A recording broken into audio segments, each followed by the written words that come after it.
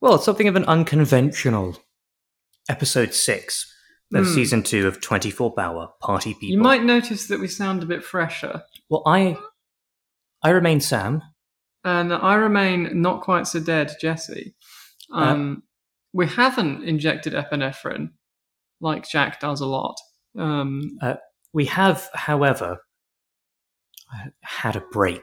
Yeah, but like we've let you down, I'm afraid, listeners. So what happens was we made it up to. So we mentioned at the start of this that we were recording season 2, literally a day after we recorded season 1. So consider that we have done 48 hours of 24. That was the goal. Well, we made it to 46 and a half. Yeah, and then I blinked and I woke up like an hour later. We realised that to make a good pod, we, much like Jack Bauer, would have to be temporarily dead and then...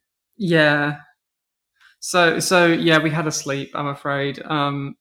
But we are attempting to make up for it by not letting you down on the drinking side of things currently. So I am a little tipsy. And I am a lottle tipsy. We have entered the Gentleman of Leisure phase of the podcast. We rewatched most of the last block. I think all but the first 20 minutes. Yeah, we rewatched the entire block because we were so tired. I don't know if you could hear at the end how tired we were. What's this wee business? Oh, all right, yes. I was so gone that I literally had no idea what happened. I think I kept doing the micro nap thing where like I would blink and then I would wake up a minute later kind of thing and just have no idea. It felt like I was teleporting. It would be permanently unclear if Jessie was asleep or just watching with her eyes very slightly open, or asleep with her eyes slightly open. I do fall asleep with my eyes slightly open sometimes. As do I. Yeah, so it's very possible that you thought I was watching and I was just asleep because at times. Much like Jack Bauer, I'm always ready even when I'm asleep.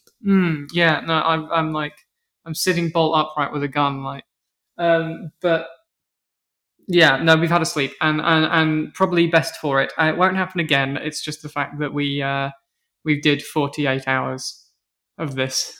Yes, in one go, which is not something I think we're going to attempt again. Well, had we called this 48 Bauer Party People, then we'd be then we'd be fucked. I can do 24. No, then we'd have failed you. Yeah, I can do 24 hours for sure. We can do 24 Bowers. But speaking of Bowers, when we last left our Jack, he had cornered some hogs inside of a bathroom. Yeah, they did the Rainbow Six Siege thing again. Yeah, I said that we're playing Rainbow Six, but like the specific strategy that like bronze level players will do is that they will get in the bathtub on Chalet or Villa and hide in it, and that's what this dude does. He's a bronze level Jaeger main. He hides in the bathtub and thinks he's smart. And then Jack, who we saw sledging his way into a panic room earlier. Jack just drones him and then wall bangs him. He. A lot of Rainbow Six Siege terminology on this podcast. I'm sorry. Well, either way, he gets the chip. He goes in and gets them to surrender. And then he steals the hog's shoes. Yes, he then the hog that he shot while cornering them in the bathroom. He then just takes his shoes, which is No. It's not even the hog that he shot while cornering. Like. It doesn't. One of the hogs want to give up. He like tackles the other one. Hog Offerman, yeah. And then like we see him in a minute being led away by cops with bare feet, and then we see Jack lacing up his shoes on his own feet. Yeah, so Jack just committed foot crimes. Yeah. Which actually is going to be the main theme of season 3. There's a giant... You know what I've just realised? Go on. Rainbow Six Siege terminology. You remember how they found the cobra snakes earlier? Like, or the coral snakes? The tunnel snakes. Where they had them, like, trekking through, like, as you said, they trekked through, like, a sheep dip full of cum. That's Jackal. Yes. They're doing the Jackal visor thing where they're like sniffing the footprint to find him. Yeah. Man, this... many Rainbow Six jokes to be made. Yeah. Well, Jack, now he has the chip, but they dropped it, and the plastic thing that it was in it broke a little bit. And so he takes it out and he tries to run it. And you know when you put like a PS2 disc that you thought might be scratched into the PS2, and you'd wait for it to boot, and either it would start with the sort of Sony Entertainment thing, or it would just keep having that like PlayStation background, and you'd know in your heart. Jack was trying to he's trying to clean it with toothpaste because someone said that was a good idea to try and get the disc to run again. And well, yes, they can't. There is no audio file that he can get on there, so they have to send it back over to CTU to try and reconstruct it.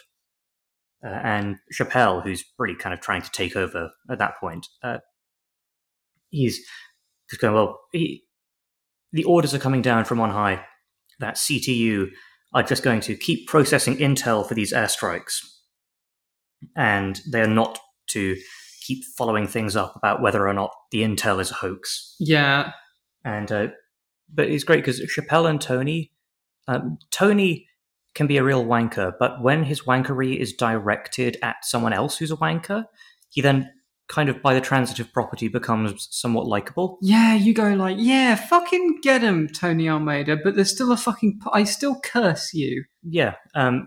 This is the thing, right? We've entered the arc of the podcast where the people that I thought were the worst in the world are somehow being nice in comparison to the wankers behind them, like the second health bar on a boss. Yes. Which is much like how 24 structures its series stuff. It does the Far Cry 3 thing again, and it very much has done it by this point, because by God, I don't care. Well, if we get to that at the end, we actually had a fairly good discussion during the final couple of episodes that I think I'll be happy to revisit some of those ideas. There's a great Tony just talks to Chappelle, and he's like, I'm going to do this, and we're going to try and reconstruct this file. And Chappelle says, oh yeah? And how long is that going to take? And Tony says, it'll take as long as it takes. And then Michelle is just walking by and says, it'll be 15 minutes. She just comes up and goes, 15 minutes. Yeah, it's like Michelle didn't get the memo about how aggressive they were going to be. And in the end, the file is too badly damaged for them to recover it. But thankfully, very conveniently, that guy, the hacker that made it, all of his little signature hacking code things, they can identify him from that. And even more conveniently, it turns out that he lives in North Hollywood. Oh, that's useful. Where all the slums are, yeah. Yes. So Jack then, they tell Jack this, and he goes... I'm getting quite scared about how my laptop is perched. He goes to that chap's apartment, goes in, and while he's poking around in there, somebody else comes in, and it's the president's ex-wife. Wow, she's still around. Yeah, she is. They're finding things for her to do. Oh, pass me my mixer.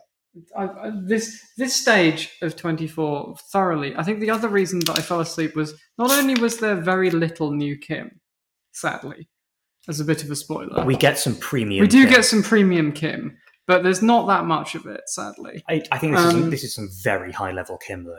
Oh, it is. There's no mountain lion. It's very good Kim, but yeah, not only is there no Kim, but it's just It has upped the Far Cry 3 syndrome significantly. It is now no longer about terrorism. It's not about a nuclear bomb. It's not about the premise of the fucking show.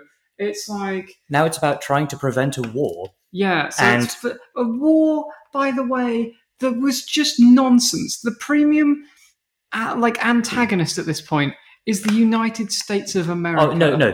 The main antagonist is the oil company guy. I know, ostensibly it's supposed to be Peter Kingsley, played by Jigsaw off of Jigsaw. It's not, though, is it? Let's be honest.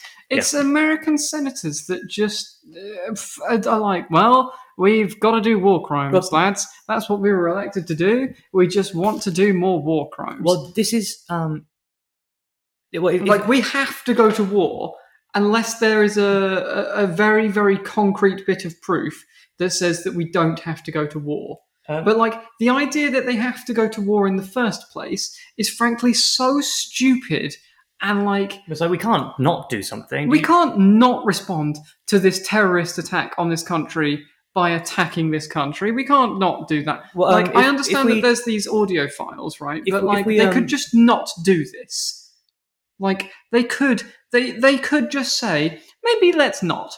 And the ticking clock is that they more or less have to do it now, while they still have the element of surprise. If they stop it, then they would effectively require a ground invasion that would cost tens of thousands of soldiers.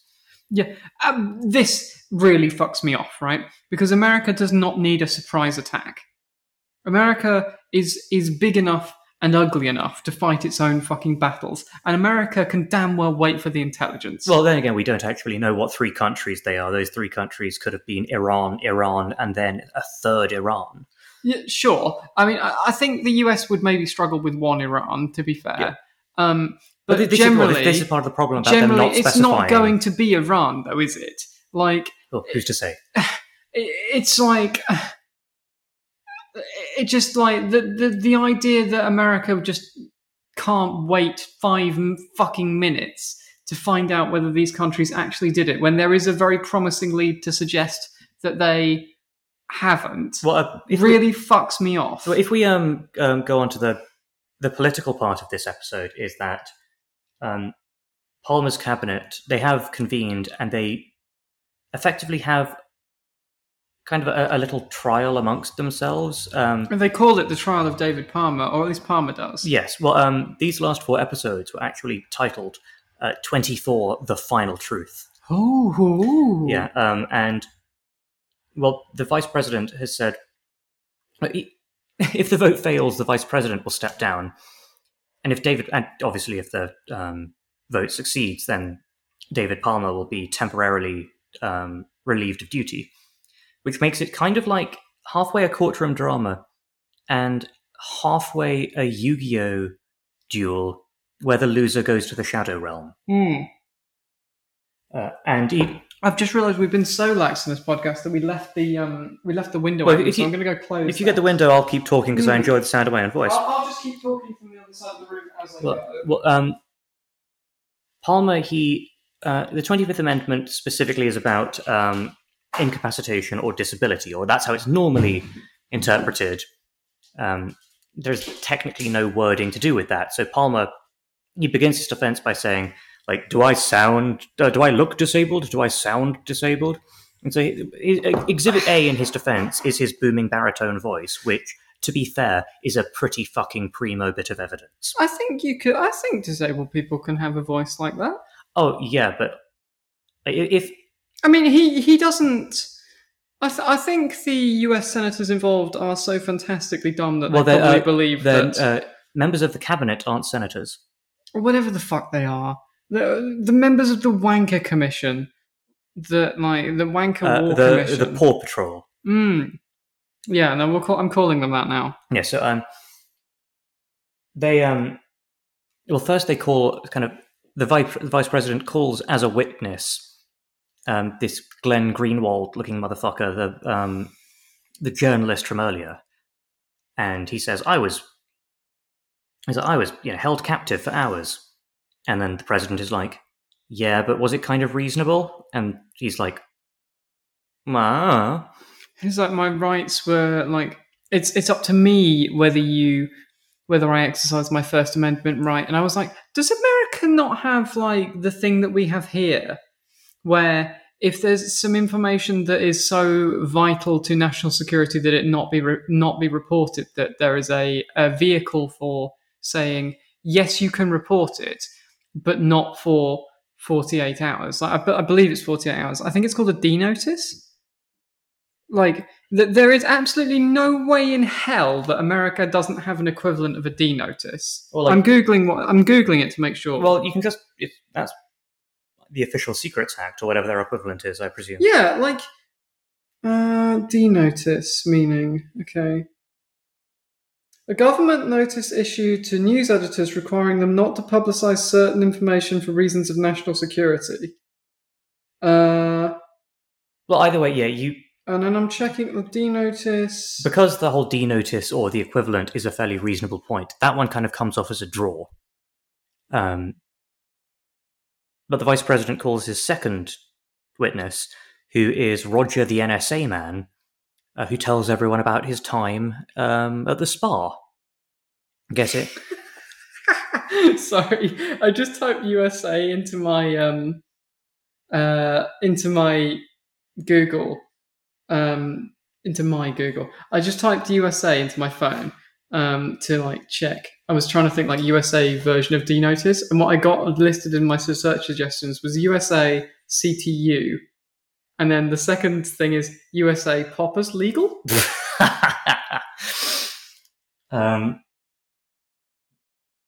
Yeah, so they discuss the Roger's time in the spa, and Palmer says, but bring up the video of him saying, "Yes, I knew about the bomb in advance," and they do, and Roger the NSA guy says, "Yeah, but you'll say anything under torture." He's like, "Yeah, but then play all of the very specific stuff that you said afterwards," and then they're like, "Well, we don't have that on the video." Yeah, and Palmer does the thing where he doesn't understand that you can play dirty in politics, where he's like, what the hell? Like, you can't... Yeah, Palmer is always stunned that someone else is not being as bravely honourable as he is. And so his first reaction is to sort of stammer and as if to go like, I'm gonna have you done. I'm going to tell on you. Yeah, here we go. I've just found a fucking report. National security in the press, the government's ability to prosecute journalists for the possession or publication of national security information. You can't publicise information that threatens national security. It might be because they weren't technically confirming it that it would. Either way, it's a.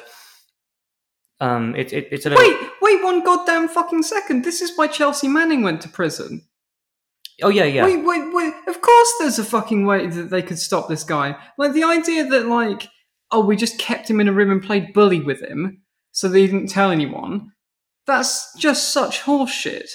This whole thing, like, one of the major bits of evidence is that he imprisoned a journalist for a bit, but he didn't need to do that. Yeah, we were like... And also, like, even if he did, that would just be a thing that's okay to America. We were about 10 years away from TV writers and TV audiences knowing enough about this stuff. Yeah, like because the like the Manning affair hadn't really happened yet. So like, fuck. In hindsight, that is so stupid, and I was too tired to notice it last night. But well, anyhow, so the trial kind of continues. They take a bit of a recess, and Palmer gets on the phone to Jack. And Jack says that people have actually been secretly trying to make this happen all along. They wanted an atomic bomb to go off in Los Angeles to provoke the United States into invading the Middle East. And Palmer says, why? And he says, because they have... Oh. Yeah, and Palmer says, why? And Jack says, well, because they've got oil holdings in the Middle East, and then they would make an absolute fortune. And then Palmer's like, okay, well, now you say it out loud, that actually... Yeah, that makes an awful lot of sense, doesn't it? Yeah, so in retrospect... But also, wait, this happened... When was this series made? 2003? 2003. Huh. Yes, so... Huh. I think that might have been quite controversial at the time. Oh, yeah, no, this was a timely and... this is a timely series that made some salient points. I am reminded... Because we must have... Wait, so when was the invasion of Iraq? 2003. Huh. I am reminded of The Onion back in 2003 having the great... the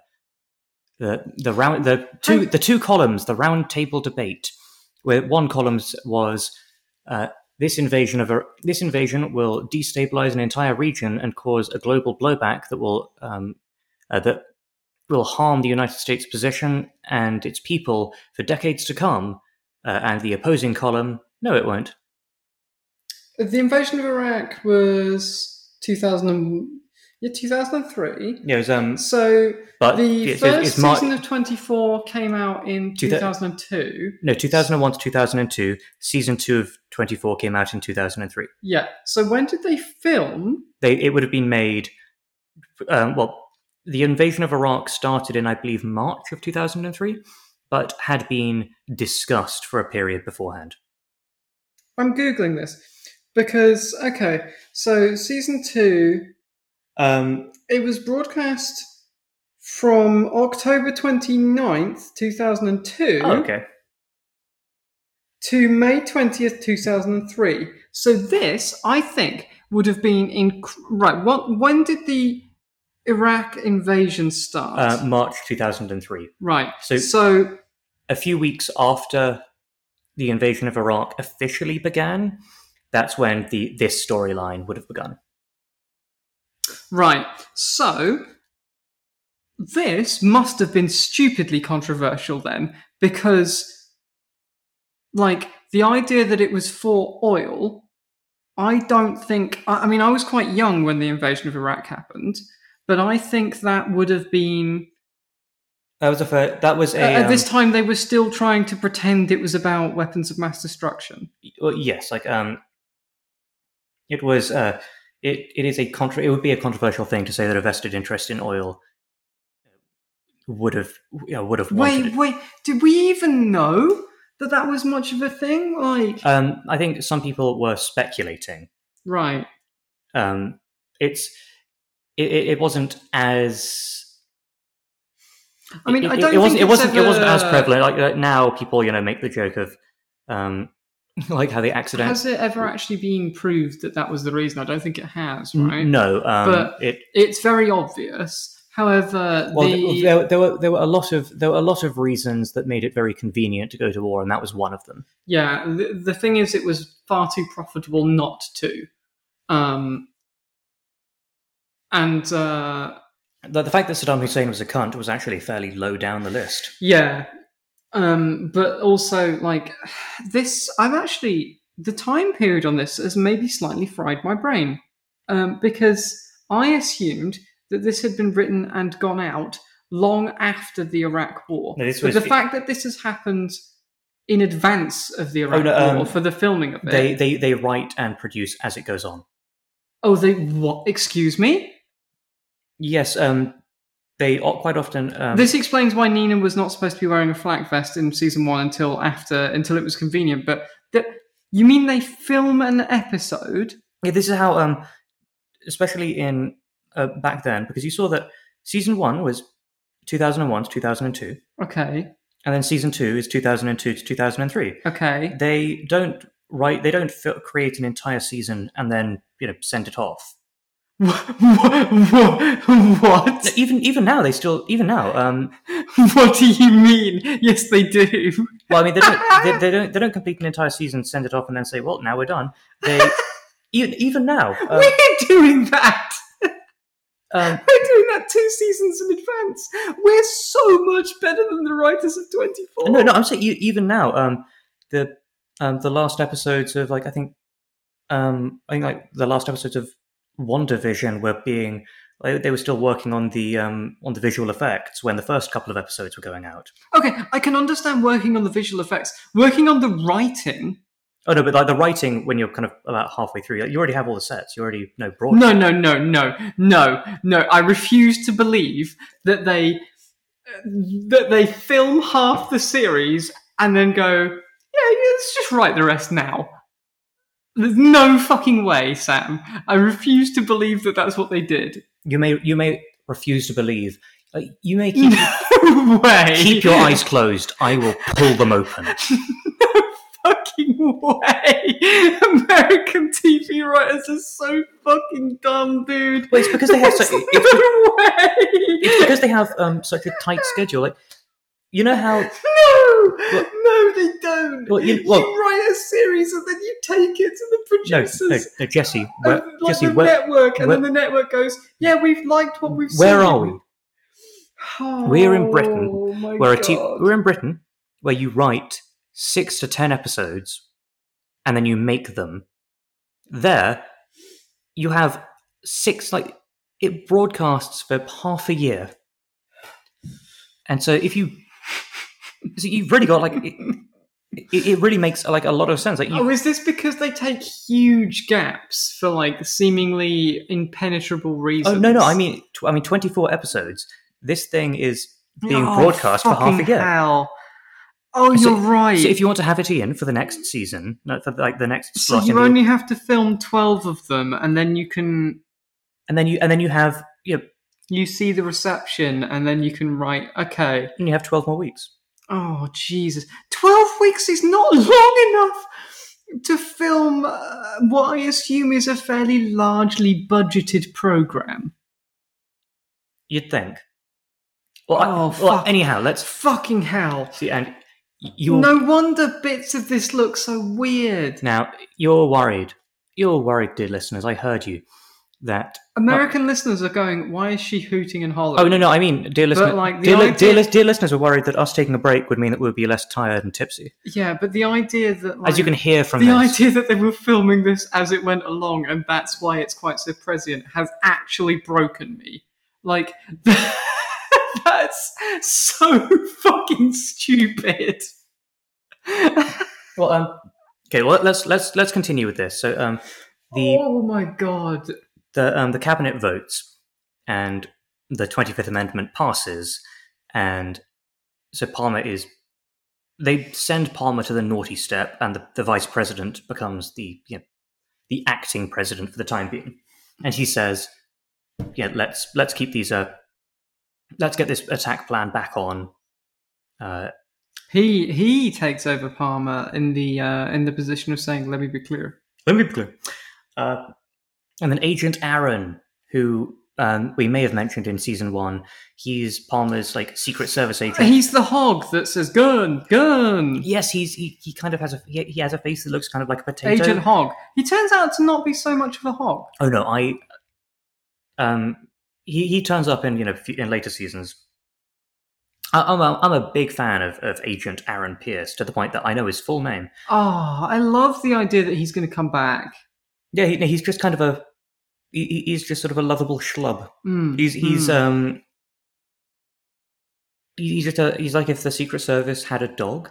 He ends up so he then gets a phone for Palmer. I'm going to start calling him Warden. Warden? Because there's a Rainbow Six Siege character called Warden who's from the Secret Service. I am shocked. Shocked that this turned out to be a Rainbow Six reference. See, there might be a subset of listeners who are very confused about why I am making references to Rainbow Six a lot. Those will be those will be all of the followers that came in through me, or both of them, including my mum. Oh yeah, your mum rang earlier, and you went, "What I'm doing now, Mum, is podcasts." Yes, I'm making podcasts. Oh, do you want to go on your tangent about your sister? I think that'll be in. We can include that in the wrap-ups. Right. Okay. But yeah. So there's some people that might have come into this through my big Twitter account, where I do things that I'm not willing to say loudly in case Apple are listening, where we will possibly want to put this podcast. However, those of you who know, that's me tapping my nose. So one of the other things about me that you might not know, listeners, is you do I'm a fairly large. No, I'm not. That's nonsense. I am a known commodity to the Rainbow Six Siege community. You may not be large, but you are definitely vocal. I play the game and I have opinions about the game, and I sometimes talk to the developers about the opinions of those game of the game. So I'm a Rainbow Six Siege head and known for it. So that's why I might occasionally make I might occasionally call the man with the shield Montagna or whatever, because that's what I'm just going to do that. By the way, so Warden gets a phone for Palmer, and Palmer does whatever he does whenever he has a phone, which is he talks to his best friend in the entire world, Jack Bauer. And Jack Bauer is like, "Oh, you are not going to believe this." And he says, "What am I not going to believe?" And he says, "Guess who's here?" And he says, "Is it Al Yankovic?" And he's like, no, it's not Weird Al. And he's like, he goes through a long list. Fuck. It turns out, and then Jack's like, "Okay, I'm going to tell you, it's your fucking wife. Oh, fuck, I hate my wife. Your ex-wife, who still uses the last name Palmer for and clout. still calls him her husband. Yeah. Even though they're divorced, presumably at this stage? Yeah, she became a husband woman. Well, actually, not really. Oh, she did! She did! Well, it turns out that Sherry plotted with Kingsley the oil man because she wanted to try and bring down... She wanted a milkshake. Yeah, yes. I drink your milkshake. She wanted so many milkshakes. I drink it up! There will be Bauer coming soon. There will be Bauer! Oh no, please, no more. No more Bauer. Yeah, so she wanted to bring that down David and then felt very bad about it, but not bad enough to stop. And so she's here at the hacker's house, effectively to try and to get evidence that will incriminate Kingsley now that everything's gone wrong, so that she can get immunity for herself. But the best thing is the hacker is just hanging out, and he's a little bit socially inept, and you've just got Jack and Sherry repeatedly lying to him that if he helps them, he's going to be fine, while they've just made a deal to hang him out to dry. It is a bit like what it speaks to for me is parents getting a divorce, which is quite good given that it's Sherry. Yeah. But like they're like, no, it's fine. We still love each other. No, everything's going to be the same kind of thing. It's very like... You won't go to prison if you help us. Yeah. Like, you don't have to live with your dad. You don't have to go home, but you can't stay here. They exchange they exchange meaningful looks as they try and like non-verbally coordinate lies to this man. I think this is the most tipsy I've ever been on the podcast, which, given that the podcast has taken place over 3 days, doesn't feel like... To the listener, that might sound like not a big claim. However, I think what we're experiencing at this stage is a huge amount of time dilation, because to us this feels like we've been recording this for a month. Forever. Because of the format of this podcast, I have gone fully... I think I might need to be committed, but also like the idea of me drinking vodka whilst recording this podcast is so ridiculous to me, because I have like a little bit now and then to make me angry at Jack Bauer. I don't sit and like drink enough to actually get tipsy. Well, because that would be suicide. I did end up I'm already having a bad time. I had to catch up during the second half, but I did end up having 1 shot of vodka for every damn it. To make up for this is the chaos times for me, where I'm sat here as a gentleman of leisure in one of Sam's shirts, because all of my stuff is in the wash. It's the Hawaiian shirt from yesterday, in case if anyone remembers me mentioning it. I'm sat here in that and a pair of jeans, and like it's just open. Like I'm fully in like gentleman of leisure mode, and the humidity is high. Oh god, no! That I think might have been part. That was why we fell asleep. Well, that was why why we couldn't continue. That was why you fell asleep. I don't sleep. I merely wait. I wait for Jack Bauer. So at CTU, Chappelle, he says now very explicitly, I don't want anyone to waste time trying to see if this thing's a hoax. And it's everyone, because CTU is predominantly motivated out of spite. They decide to, of course, do that. CTU were not even doing... The idea that CTU would not aid Jack Bauer in his rampage, frankly, goes below their remit. Because they are, as we know, a vehicle for making Jack Bauer do rampages. So this is either a very clever move by CTU, by Chappelle? Dave Chappelle, who wants to stop them. Oh, fuck. You know what this is? This is a clever move. Because I was going to say that this is either a clever move to like make him do more rampages, or it's like a plot hole. Because it's a plot hole that they would be aiding the war, because like that is not what CTU does. I have also come up with an explanation for this. Okay, so here's my explanation. It may be the same. Fuck off, Siri. It may be the same. I think that Chappelle has realised that the most effective course of action to make Jack Bauer do a rampage is to take over the George Mason role of trying to get in his way and not help him. It's to make Jack think that he has to go rogue. Yeah, that's it, isn't it? But also, because he might need a little bit of help from CTU, that means he needs to make other people go rogue. So he just has to present himself as someone like Tony has undiagnosed like oppositional defiant disorder. I have decided. Like, I don't spend this much time in an armchair not to psychologize him. Oh, Sam. But tell me, how does Tony defy Chappelle? I don't remember. Well, oh no, doesn't he just keep making Jack do? No, he keeps. Tony goes, oh yeah, he gets Michelle to say to get Chappelle to meet him in a holding room, and when he goes in the holding room, Chappelle is like, hey, what gives? Like, if you've seen Goodfellas, you know when like, spoiler fucking warning for Goodfellas. Oh fuck yeah, no, I remember now. Yeah, like when Joe Pesci thinks he's being a made man, and so he then goes in that room, and then rather than there being like all of the elders, it's an empty room filled with plastic, and he goes like, ah.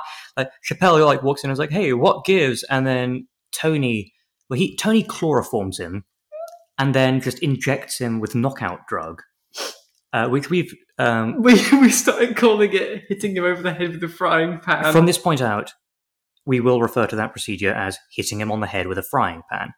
Later on, Michelle says, oh, he's starting to stir. And he says, yes, this was only a short-term frying pan. I'll go in and hit him with another frying pan. There's a point where he makes him... We were joking that he was making him sit back up and then knocking him back over the head with the frying pan. And I seem to remember at one point I said something about, like, oh, he seems to be waking up a lot more frequently. Because he's becoming resistant to frying pan. I said he's been hitting himself over the head with a spoon for most of his childhood to sort of get resistant to frying pans.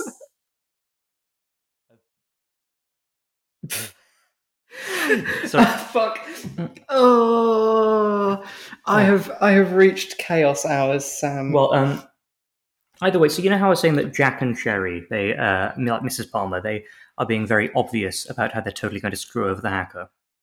The hacker realizes... He's like, oh, fuck, Mum and Dad are getting a divorce! And so he stabs Sherry and then legs it through what it's a very weird reaction to something.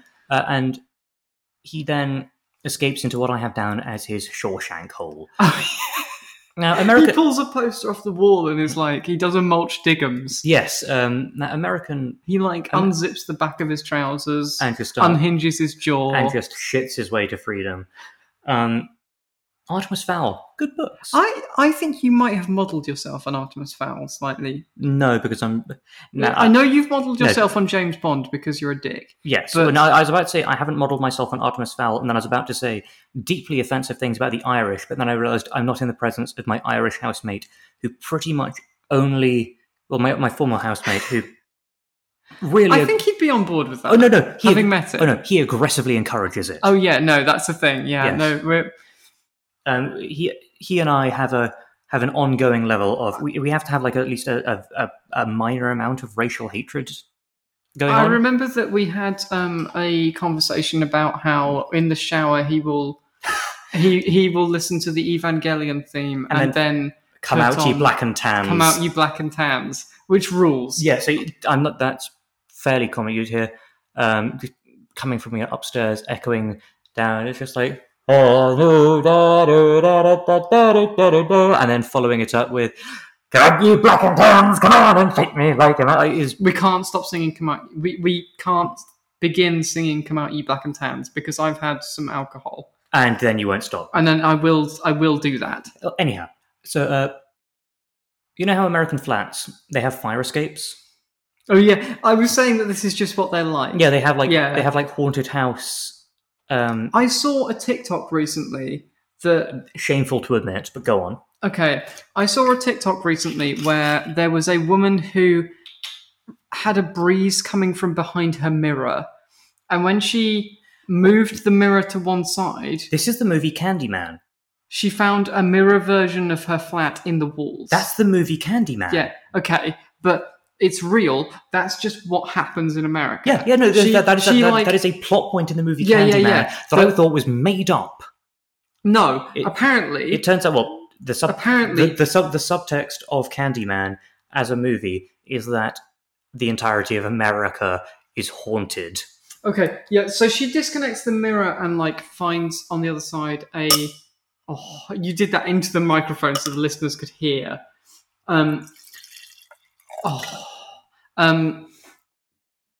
That she found on the other side of her mirror like a version of the flat that was still sort of in development and had never finished being developed. And I was like, "What's the problem?" She was like, "I'm going to call my landlord tomorrow and like talk this through." And I was like, "What's the fucking problem? You have double the Yeah, but space. you just found you now have two flats. Yeah, you're renting one flat and you've just discovered you've got a buy one get one free deal. Man, Why are you so mad?" Yeah, But like, yeah, no. Essentially, basically, the hacker escapes into the walls where he finds another flat, but he doesn't. It's just he finds. he finds the roof. Yeah. Um, No, he's no, running but- down but- a little but- corridor but whilst first- he's Mulch Diggumsing and like And smashing knocking out all the bulbs. Yeah, but so that first- Jack can't follow him. First, there is this brief moment where you think there's going to be like a great dilemma where Sherry is she's been stabbed. She's holding her stomach. This is, I think, Oh fuck! Yes, I forgot about this. this is. But I think this is the moment where we've proven why Party People is in the podcast title. Because no, this is fully chaos art. It's I'm because- having a wonderful time for it's once. because we're in Manchester and I'm into Joy Division. So Sherry just says, "Oh, help me! Yeah, I've been stabbed." And then you have you have 1 second. I thought it was going to cut here Yeah, you have- and go to the next episode. You have 1 second 'Cause where this is Jack at the- is looking like at her, and then at the hole the guy's escaped into, and he's like, "Oh no, what do I tension. pick?" And it takes under 1 second before he just runs into the Yeah, hole. he just looks at her like, as if you thought I was going to pick you, and just leaves. And like, I thought that this was going to be like, you said it was like the 60s Doctor Who episodes where they have like the cliffhanger that is resolved within 15 seconds of the next episode. Yeah. And I thought it was going to be that because it's coming up on it's on the hour, right? We're getting close. Yeah. It's top of the hour. It's time for some tension. And like, but no, it's not. They just go, Jack just goes, right, time to get in a hole, and that's the end of the episode. However, that episode does also have. Oh, fuck. No, right. I need to address this now. Yes, please. We haven't spoken about this enough on the podcast. No. I think we're getting. I think we're going to get to that. I think if you're talking about the chronology of the life of a Bauer. Yeah, the real-time strategy for killing a Bauer. No, we'll get to that. Yeah, okay. Because what else happens this episode is Kim. Kim. I said there'd been no Kim, but by God, what little Kim we got was outstanding. Kim is driven back. A cop drives Kim back to like the Matheson house where she was being a nanny. Where Gary Bad Dad lives. Yes, and she's collecting her stuff, and then Bad Dad appears. Would you like to know an extremely fun fact? I would, please. Bad Dad is played by Billy Burke. In this episode, in the credits, he is listed as Billy Girk. In what is the most Honktown clown around, just anyway, that's just It's painful. I would. I don't know why that makes me laugh so much. Because that's the like, comedy thing. You replace someone's name with either the a B. B key is above the G key. Yeah, like, yeah. Or just below the G key. Yeah, so you can fuck that up, but it's just very fun to me that. Yeah, it's like if you can't if you want to pretend like you're getting someone's name wrong, you replace it with either a B or it's like, yeah. oh god, what's her name? Well, he was like a Bonica, like Bonica Gowinski. Yeah. And then they've done that. Well, and so Bad Dad is there getting his gun and his secret coke stash Out of the lamp. He gets his coke out of the lamp. My notes do say, still entirely unrelated to the nuke. Yeah. No, this guy has some problems. I'm not really sure what the problems are because I assumed. So, after season 1, where Kim is abducted and just seems to be having a bad day, and like, we thought, and I was like, why do I care? There was a part of me that was going, now hang on a second, in season 1, where she seemed to be having a bad day for seemingly no reason. Yeah, this was all connected. No, it was all connected to the reason that I should care. Yeah, like they were doing it to blackmail. I thought Gary was going to come out as like one of the co-conspirators. Yeah, I've been stressing so much that sometimes bad things just happen to Kim that are unrelated to anything else that's going on. I think it has sort of. I think we've been robbed because you told me early on that this was nothing to do with the nuke. No, I think we've been slightly robbed of me screaming whilst I realised that all of this has been entirely unconnected to the nuke. No, I think there were two options that I could have because made. I think I know how my brain works. I had a Jack Bauer dilemma. I could have either let you have a low level of screaming throughout as you realised that as you were saying, none of this is connected. Or I could have let you have one big scream at the end where you went, wait, so G.W. Pepper was unrelated? Gary the Bad Dad was unrelated? Yeah, I think the Mountain Lion wasn't in on it? Maybe Kim's storyline being completely unconnected has ruled for me because I knew it was completely unconnected. Because, like, otherwise, like, I would have had to be entirely silent as you were here speculating about how, Lonnie the survivalist factors into things. Maybe Lonnie is involved. Yeah. Like, maybe he's not just, oh shit, I just kicked the table where all of the recording equipment is on. Fuck, we've really entered the chaos arc. But you have. I'm extremely drunk, but that's really where I hit my forte. Maybe, hang on. Is this TOS for like some podcasting services? We are of a normal, okay to broadcast level of inebriation. I can talk. We're on Minecraft in the past. I'm just echoing what we're in 2003. Yes, you can't get us from 2003. Yes, I'm merely echoing what you said before because I'm going to assume you know how to avoid getting crime dat. I don't know. I'm a little worried that some of the episodes in this season I got so angry that I'm going to have to bleep things because I have had to seek legal advice about whether I have done libel or slander to certain US political figures. It's only libel if we include closed captioning. Well, it's also slander, and technically I don't really know. We'll see. We'll see. If you're hearing this and I've said some things and I am now in jail in like 12 weeks in the future. Well, if there was an episode earlier where Jesse was getting a little bit full of the vinegar, and then you just heard hold music. Or if you've heard a lot of comedy bleeping. I think comedy hold Please music. don't read anything into that. I didn't say anything about about how Obama loves to do drone strikes. We're really getting our money's worth from that comedy hold music, aren't we? Well, so anyway, Bad Dad. Kim looks out of the window and she sees the cop that brought her in. She's like, oh, hello, cop. And then the cop doesn't wave back because he's been shot in the fucking face. Because Bad Dad... Now, at this point, Bad Wedding Dad, Bob, the Bad Wedding Dad... I forgot about Bob. No, he wasn't doing a terrorism. His CIA contracting stuff was basically... I feel like being part of the CIA is doing a terrorism, arguably. It was unrelated to the main terrorism. He he was a not great dad. He did have bad dad moments, like getting a... Yeah, hiring a PI to investigate your fiance, Yeah. I think it qualifies you as a bad dad. But Gary coming in strong. I think we're going to have a debate about the bad dad side of things. No, I think... But I think we'll see. I think We're going to have to do the awards ceremony at the end of this no. podcast, I think. Yeah, I think for me this is... in this block, that's when we kind of find out that Bob wasn't related to any of the big crimes. And Gary just...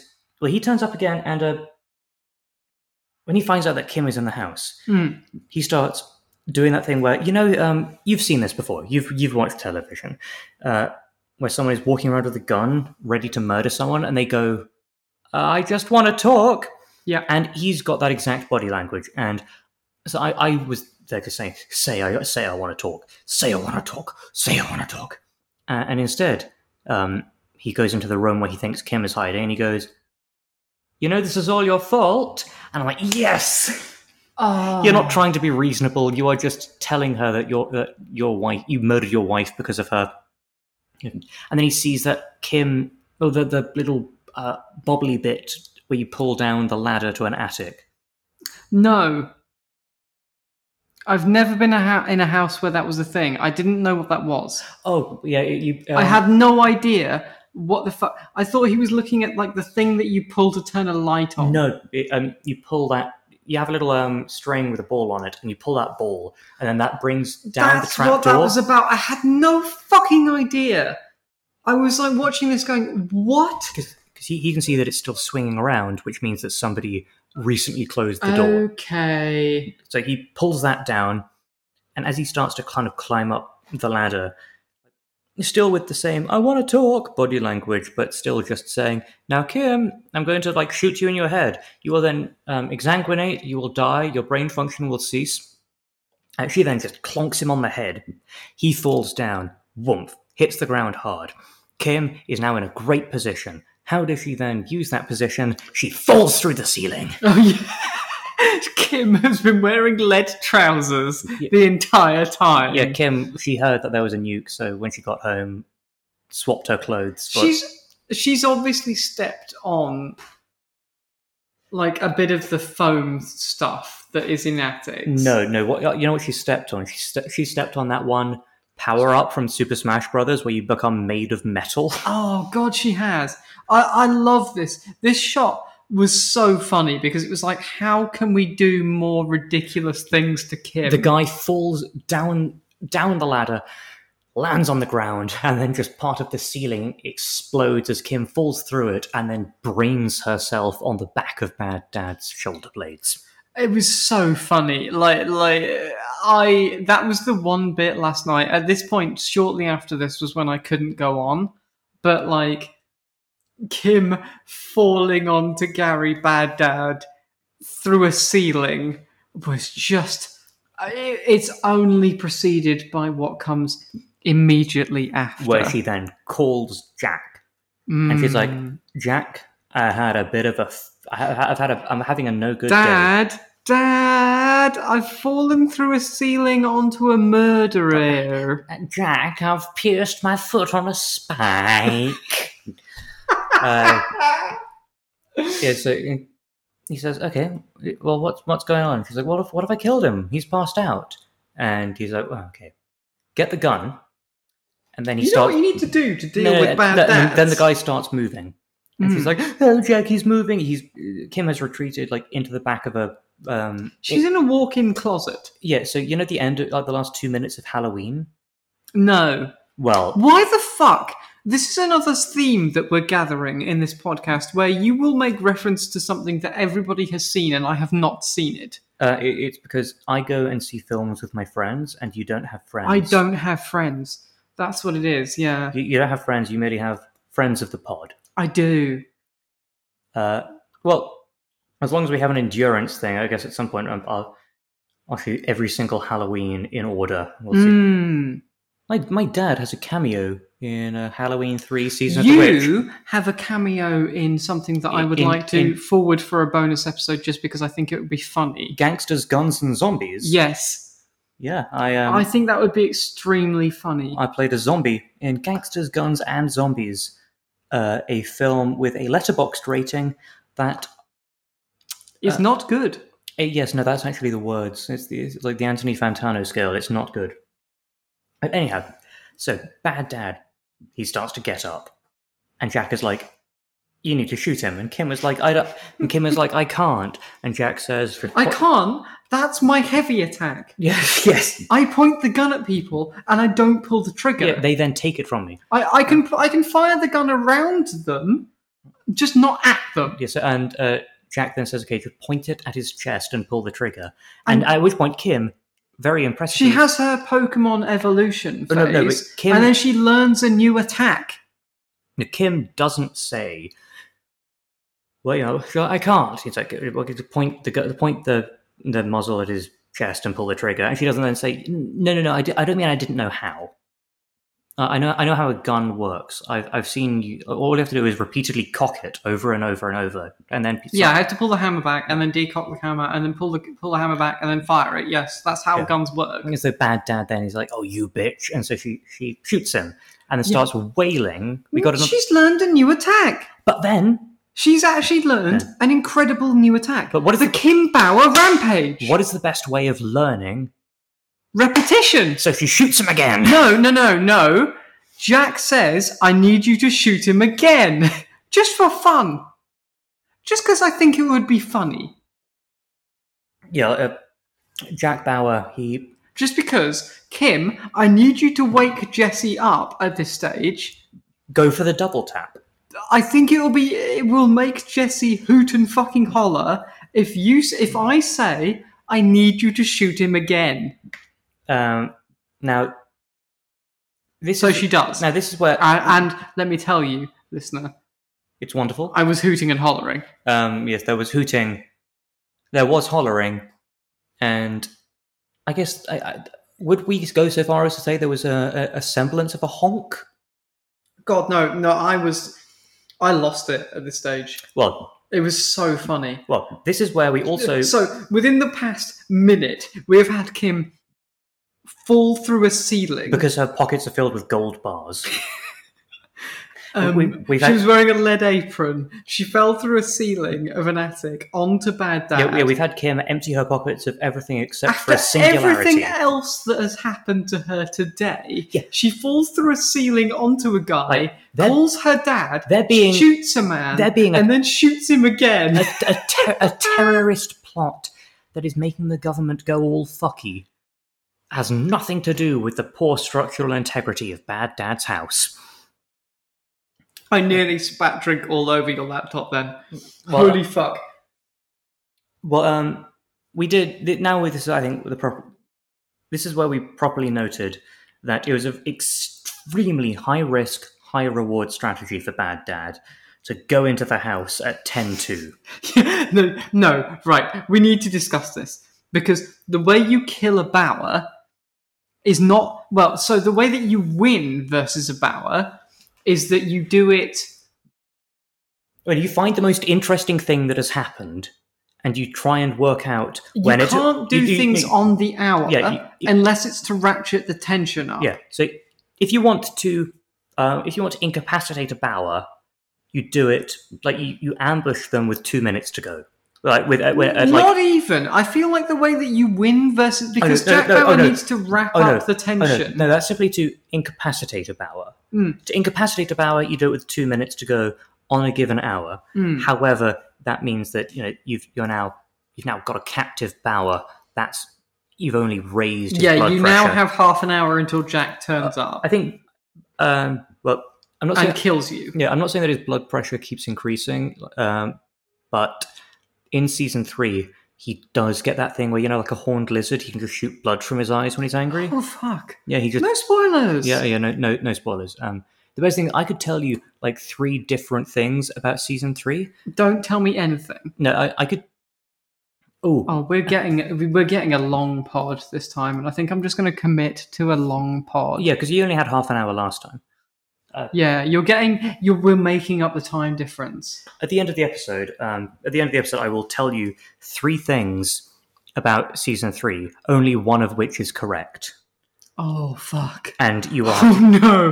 This scares me more than anything. It is like Because we have 12 weeks it is like when I until we record season 3. It is like, unless we just do the ADHD thing where we've done this week, where we just do season 3 and 4 simultaneously. well, in 12 hours' time, I am starting my new job at a hospital. Oh, fuck, yeah, no, that's the thing we need to say. Yes, well, You probably should stop drinking. a phrase I've heard so many times We should before. say that Sam is not in a medical capacity in this new hospital, listener. Don't worry, he is merely like a man who screws the beds together. No, I'm an electronics roadie. Okay, yeah, no, it's fine. He's like a hospital roadie. It's fine. Whereas, like, oh fuck, you'll start to be able to be even more relatable to me because we both worked in hospitals. Yeah. Except I saved people's lives, whereas you saved computers' lives. No, I have to get a couple of promotions before I can work on the computers. I have to get after I get training, I can work on the thermometers. Oh, sweetheart. Until then, I'm going to be just simply wiping the poo off them. I was doing that for patients. Yeah, now So I was like band 2. folks, if you're doing, I'm on band 2, but that's because they've discontinued band 1. I was a student nurse.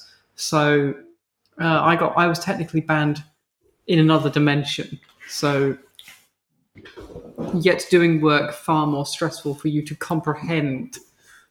But yes, so when we do season 3, it will be extremely inadvisable because someone who is ostensibly in a caregiving capacity No, you're not. to a thermometer, I'm just doing this so that in 15 years' time, I can be the guy that invents, the bionic thing that makes me finally able to emulate Jack Bauer. I want to be able to get whatever implant it is that lets you just die and come back to life when you're feeling particularly tired. But anyhow, so to incapacitate a Bauer, you fuck him up. You fuck him up at time 58. Yeah, I'm so sorry. We have gone so far off piece. To kill a Bauer, you find the most interesting thing that's happened recently. No, you have to kill a Bauer. You have to do it in the last episode of the season. No, but this is how you have to work it out. You find the most interesting thing that has happened recently. You try and work out roughly when it began, and then you add 23 hours and 58 minutes to that. Yeah, you can't do it at with 2 episodes left. If shit's only been interesting for 12 hours, then you hold off. You wait until... Yeah, no, you have to do it at the top of the day. Like, you go to your bed in Minecraft and you have a little snooze, because otherwise you're going to be the Act 1 villain. Yeah, no, you can't be Vas. You have to be... Whatever the South African guy that cuts your finger off in Far Cry 3. I'm looking this up. What is he called? Because we need it... Hoyt. Are you sure? I genuinely don't remember. Far Cry 3 is actually a pretty good game. You should play it again. So this is a thing I'm going to continue. I suspect I will be talking about on every season of 24. Yes, as 24 continues... Please tell me it's not. Well... But so far, a pattern I am very much noticing is the Far Cry 3 24 syndrome. Yes, well, to explain this, in Far Cry 3... You have... I think we've spoken about this before, but we were so tired that it hasn't registered. Oh, yes, but to explain it fully, Far Cry 3 has the fantastic villain of Vas Montenegro, who is a mohawked pirate who is really just... He finds being a pirate fun. Yeah. And he's a great villain. Yeah, he's played by what's-his-face, the guy that plays Nacho in Better Call Saul. No! Yeah, and the guy that plays... he's in Spider-Man Homecoming, I think. Oh, sick! Yeah, he's the guy that, if they do the Scorpion, he's going to be the Scorpion. Oh, Pog! Yeah. And he's really interesting and very fun and dies at about the 2/3 mark, and then his boss is the villain. that's kind of what happened, except with 24. His boss is very boring and nobody cares from that Yes. point on. Despite them introducing like wingsuits and like other such fun weapons that you're allowed, the game is very boring from that point on because you don't care about the stakes. Because he's a rich guy who, just likes to do mercenary stuff. Yeah.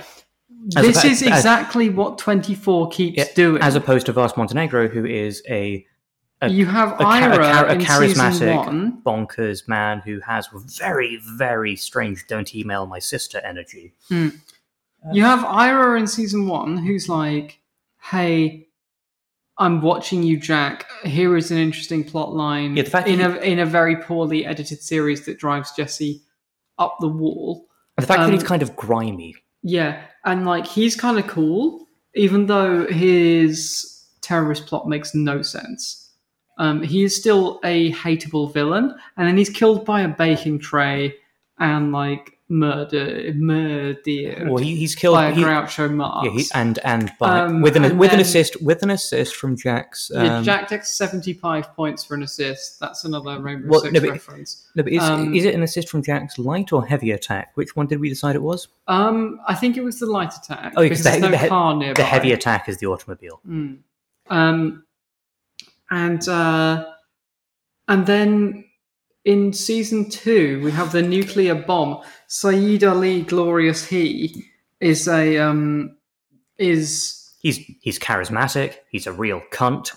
Gotta love a cunt. He's a good villain, but also a caricature, and also I feel quite guilty that we were calling him Scar, given how racist the entire because he does writer's room was to him the entire time. Now, however, he does very strongly resemble Scar. He has, much as Scar, the lion from The Lion King, has incredible anthropomorphized eyebrows and just a fantastic hairline. He's got a real it's like a widow's peak, but like a widowmaker's peak. Yeah, I love him, and it is the exact same queer person who loves a Disney villain. God, fucking Saeed Ali is going to turn me into a Disney gay. Oh, I thought you were going to say Saeed Ali was going to turn you into an Islamist. As the show went on, Jesse did start cursing the vice president in Arabic. I did. Something you need to know is this show... This is going to be a 2-hour episode, isn't it? It is, yeah. This is the Chaos episode. At least we have a title for it. That's normally quite difficult to come up with. This episode is going to be crazy because this is the one where we confess all of the weird behind-the-scenes shit. I take my bra off about 6 to 8 hours between episodes in the season, not because my gender switches, but just because I'm uncomfortable.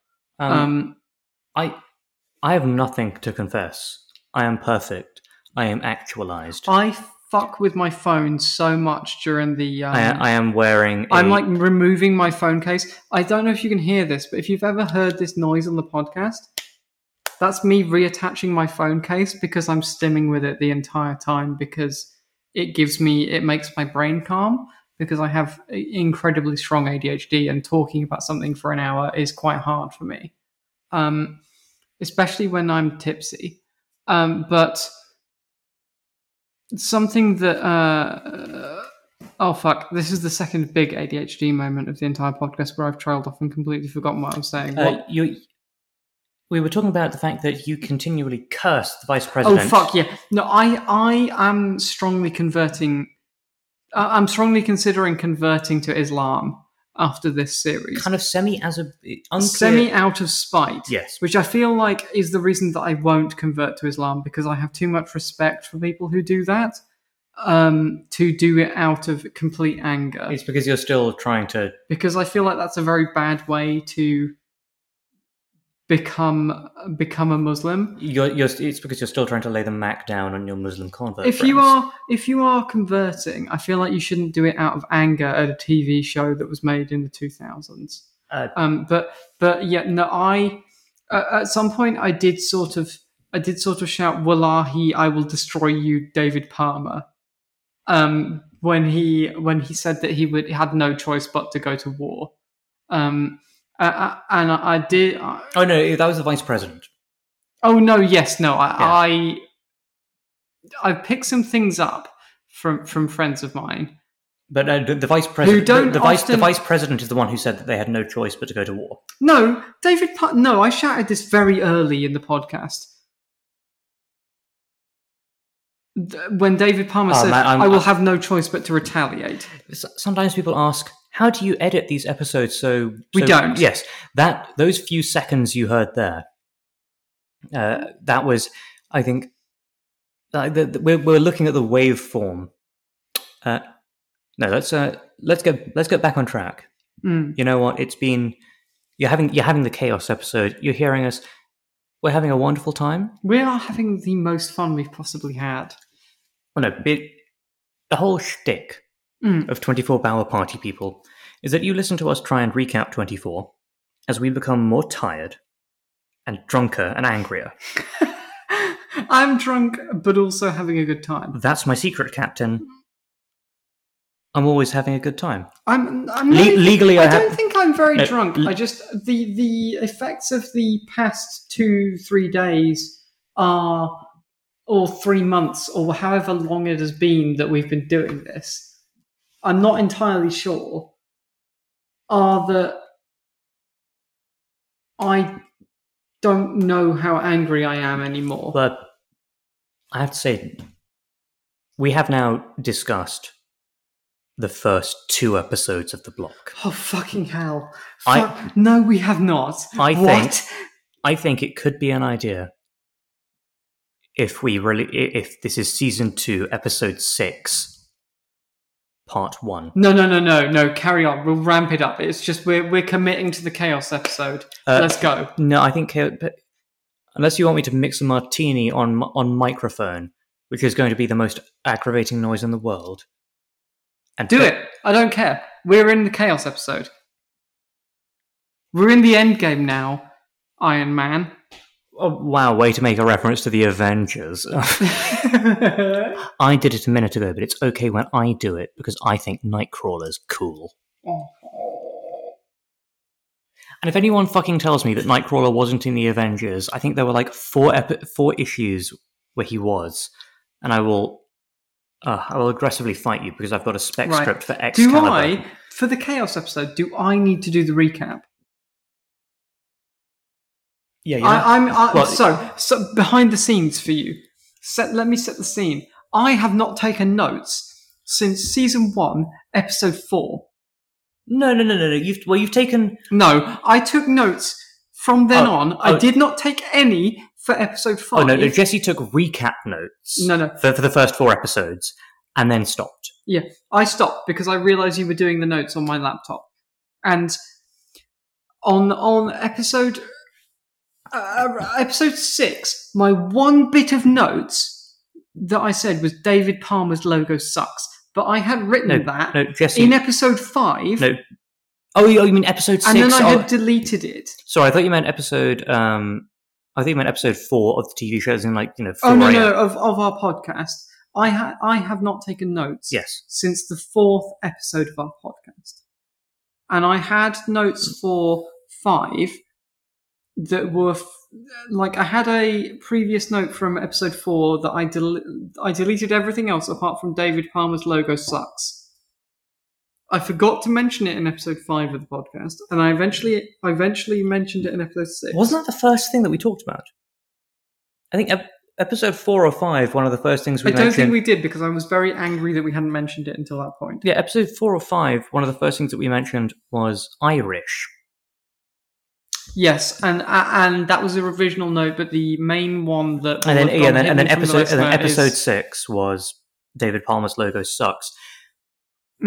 Pass me the fucking laptop. I'm doing the recap at this point.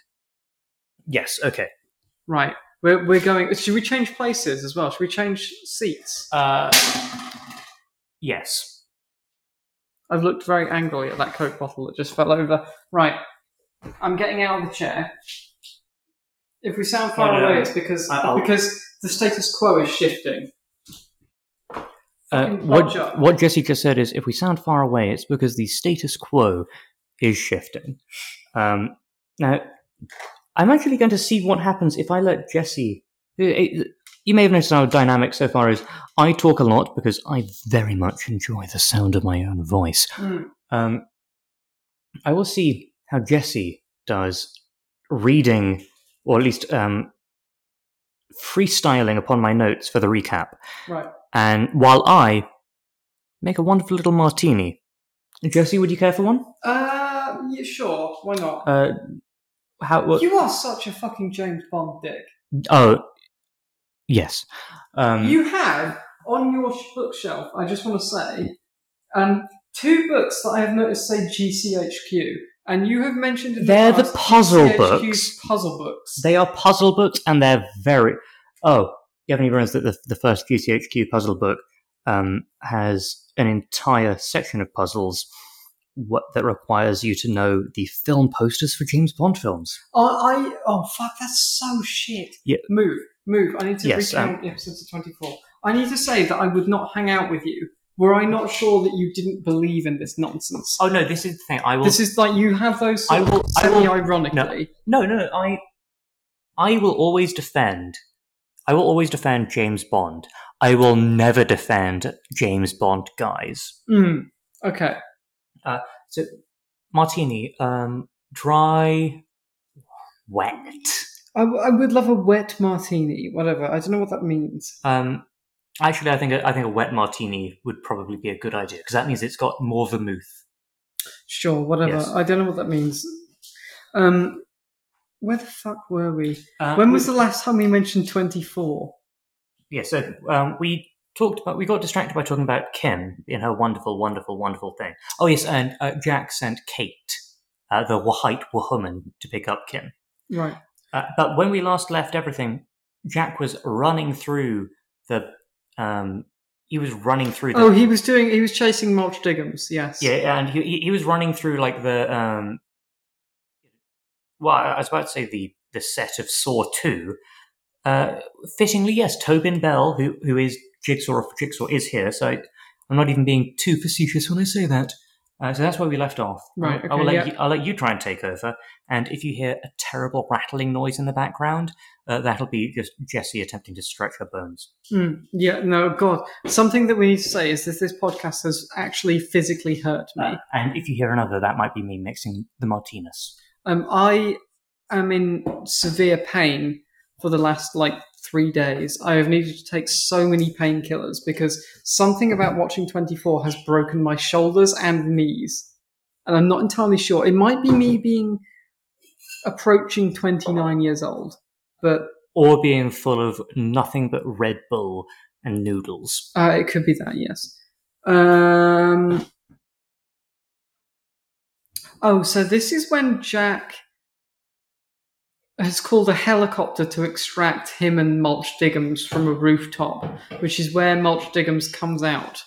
He fires himself into the air through the gases from his arse. He even has a step ladder connecting to another rooftop that he then just pulls up as if he was planning to escape this way to this dead-end rooftop all along. And then Jack tries to catch it by sprinting at the wall and jumping so hard he slams his... Oh, he does the parkour. He does the Mario thing where he jumps between 2 walls. Yeah.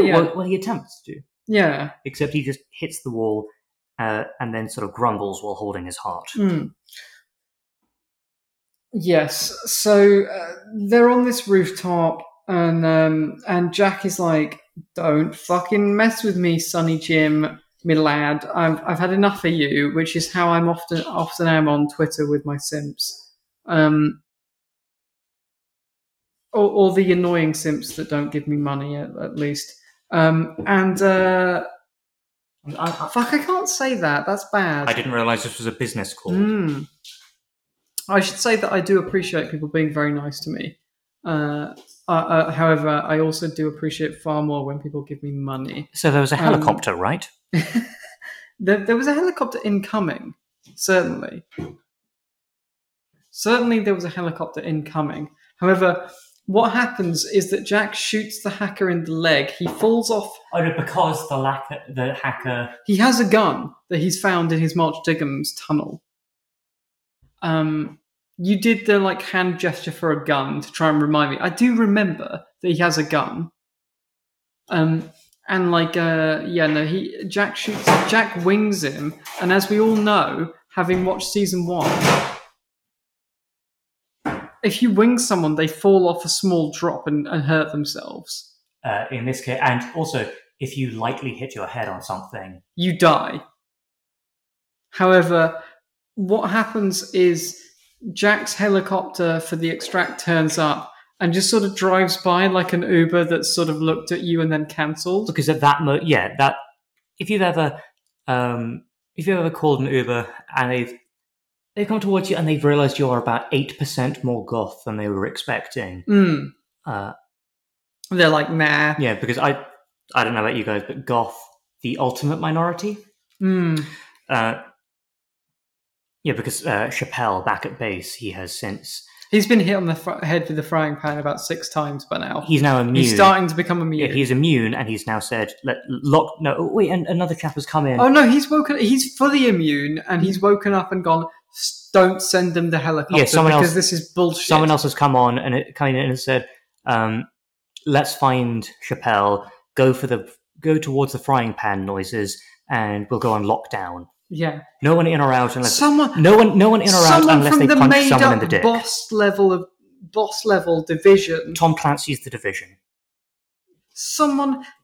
A Ubisoft executive has turned up, having realised not enough sexual harassment had been going on today. Look up Ubisoft sexual harassment. Yeah, no, I should say this. I have friends who work for Ubisoft. Oh yeah, but they're nice people. Yeah, I was going to say, as ever, I merely make fun of the executives. Like that time, I got angry I got sassy with my boss, and he fired me from a bar. It was a union thing. It was fine. As you were, Jesse. Continue. Yeah, no. Yes. So he wings him, and he wings him. Yeah, and he falls off and hurts his noggin, and then he's in trouble, and the helicopter with the medkit runs away, and then he instantly dies. Yeah, he just dies. Like the helicopter goes away. By the time the helicopter had landed, he would have died, but Jack's still looking at them like, "Oh, you wankers! Oh, this is bastardry of an utmost level." Sam, I really need you to come back and do the notes. I'm not equipped for this. I'm far too much having ADHD at this point. I don't know how to read. I've forgotten how to read. Your notes are written in the most chaotic fucking way. Anyhow, Palmer, he then gets his lawyer. And his lawyer... his lawyer turns up and is like, no more Mr. Lawyer guy. Yeah, he then... his lawyer says, I'll do what I can to try and work out about this guy, Kingsley. And, he actually says, I'll try, but Mike, your chief of staff, he's tying my hands. And so Palmer just goes, well, get him to untie your hands, at which point Jesse and I both started yelling at the screen, say red, say red. Yeah. Just tell him to untie you. You should have some paramedic scissors nearby. If you're doing that kind of activity, then you should have safety precautions in place. Well, Jack then goes back to Sherry, who, it turns out the stab was basically fine. And Sherry is just really, really annoyed. Oh yeah, she goes, why did you leave me? I've been stabbed. And Jack is just sort of like, I don't care about you. For the bit. Because we're divorcing. And our hacker child is now dead. I hope you're happy. Yeah, no, you got to promise you're not going to be cross. So at this point, Can I end this fucking chaos episode and just say that nothing happens for the next 2 episodes? I'm taking charge. I'm yanking away from the notes and I'm scrolling down. I'm hitting page down. No, we're in too deep. We're in too deep. No, Sam, I am. Jesse, at the most, I will let you pause. I'm deleting the notes. No, Jesse, I will let you pause until I can resume gabbing. I am now holding the notes hostage. I have them highlighted and I will hit backspace. Then I need to shoot the notes in the head. And then someone else is There's going to come still and 20 minutes saying until the hour. you- I can do this, and it will only crank up the tension. Like, you'll eat my nuts. Anyway, I'm saying nothing fucking happens. Well, I'll be back in 90 seconds to continue with the notes. No. There will be no more notes, Sam. We're at 125 almost. I am saying that nothing happens for at least an episode. I'm sorry, I do not want to talk about the fact that then they decide to go and get a sting operation on Kingsley. So Jack tries to drive Sherry there, and he starts having a heart attack. And even while having a heart attack, will not let a woman drive. And then he has another heart attack, and they crash into the LA River. Yeah, that's it. Enough paraphrasing. That's what happens for an entire episode. And Jack asks how he opens a PDF. Yeah. Oh, shit. No, this is important. Yeah. Jack opens Windows Media Player with a funny skin on it so that they can create a file. Yeah, to make it sound like the hacker's still alive, to convince Kingsley to meet Sherry at the Hollywood Coliseum. Or the LA Coliseum. He baits him in with some fucking Swede Mason-ass editing where Swede Mason, the actual Swede Mason, not George Mason that we're calling Swede Mason for a bit,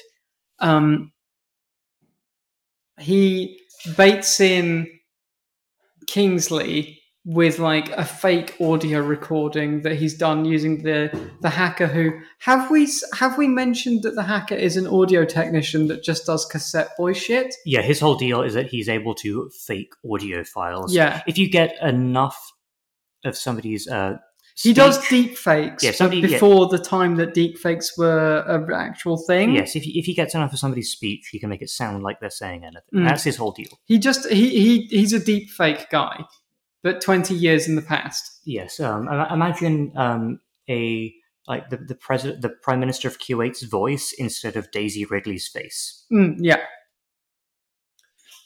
See, for me, deepfakes are just a vehicle for making Jerma the guy. Deepfakes for me are a vehicle for making Jerma the star in American Psycho, whereas for you, they are porn.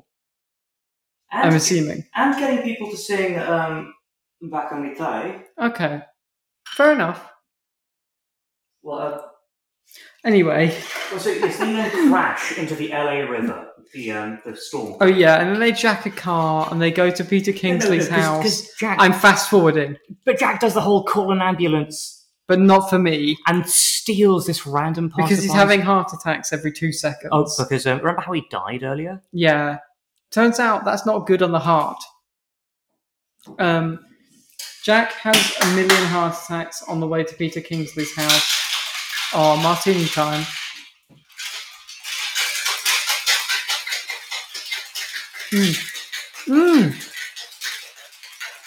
I'm sure they'll love this noise.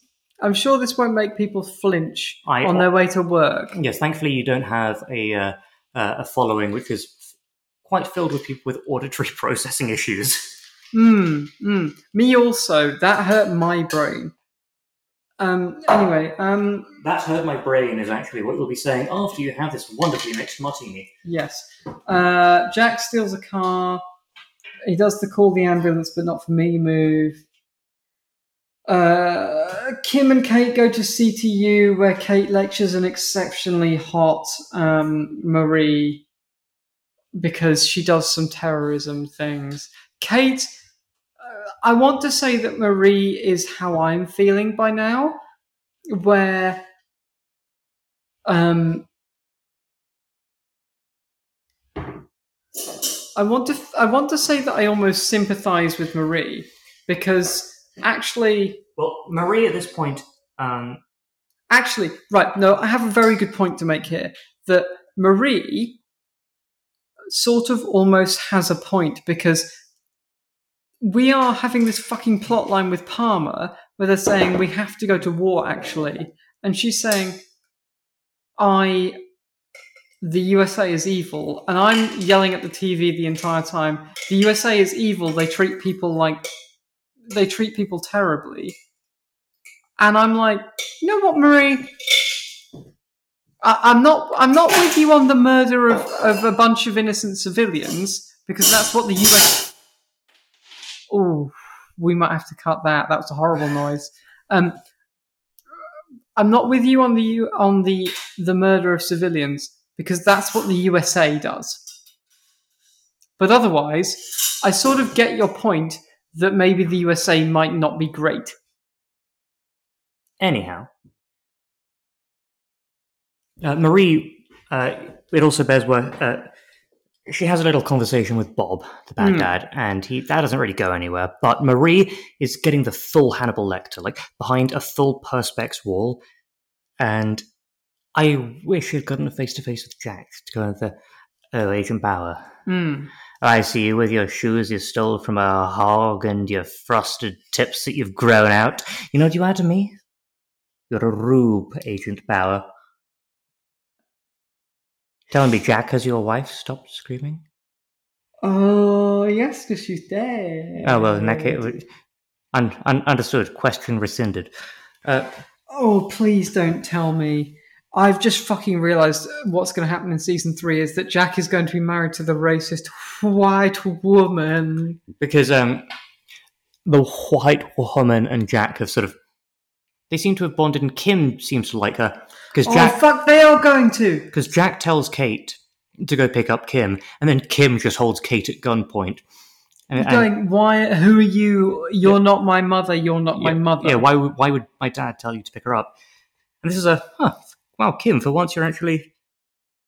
You're exercising a reasonable level of worry. For once, you could have maybe executed that before going into a fuck bunker. Oh, this fucking segment where you made me read the notes has been so hard. Well, I will... Why did I said I wanted to read the notes, and I no longer ever want to do that again?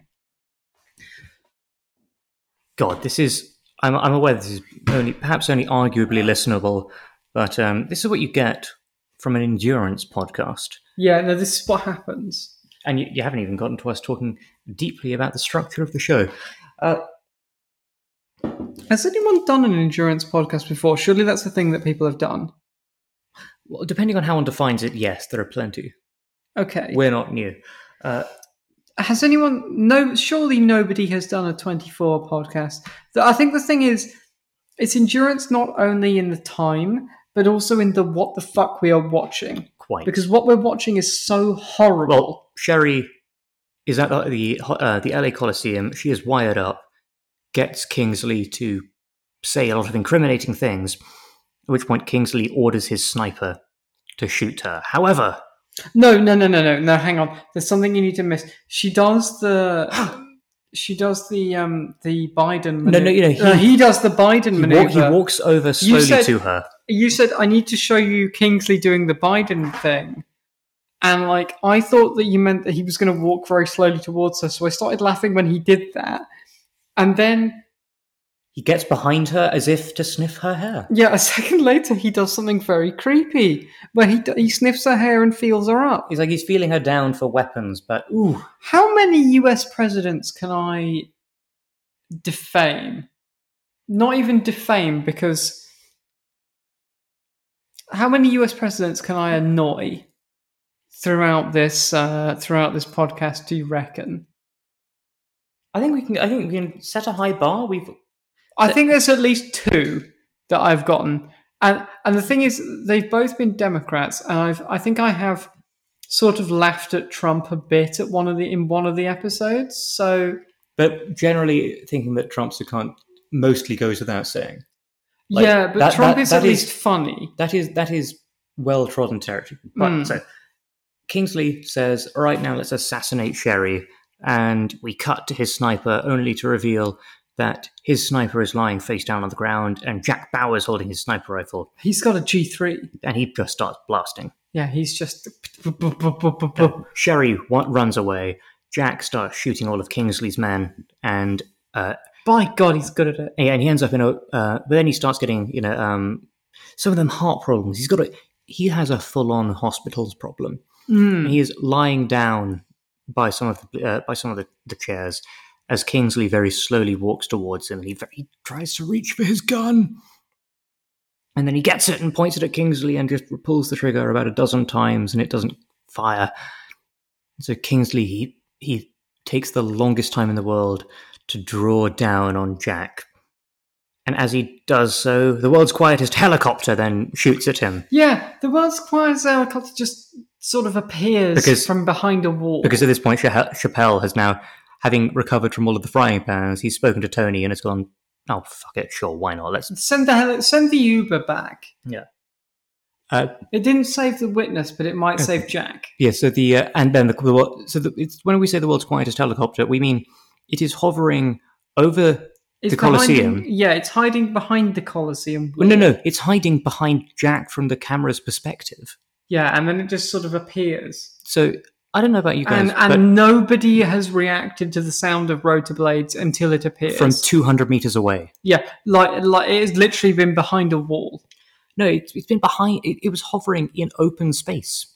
Fuck off. And then as soon as I didn't realise this until you said it. You're right. Yeah, as soon as it's been behind Jack. Then when the camera sort of pans around, then we hear it, and the world's quietest SWAT team moves in. And then the SWAT team just appears and saves the day by killing everybody. And they say, "Hey, we found out that everything's fake. Quick, Vice President, stop the attack!" And he does, and then he apologizes to Palmer, and Palmer's reinstated. And Tony resumes control as the director, and Kim reunites with Jack while he's getting while he's getting medicine for having just been dead. Yeah, that's the end of that. Except it's not, because Palmer decides to go out and he gives a speech to tell everyone, "Don't worry, we're safe now." And I was yelling, "Fuck off for the 2000th time." He's just giving this good, because inspiring... I was sick and tired of how much American He says, "God bless America." He gives a big, inspiring speech. Everyone's being soothed. And I was like, Americans who listen to the podcast might be acclimatized to this, but I need to explain how nauseating this is to anyone else.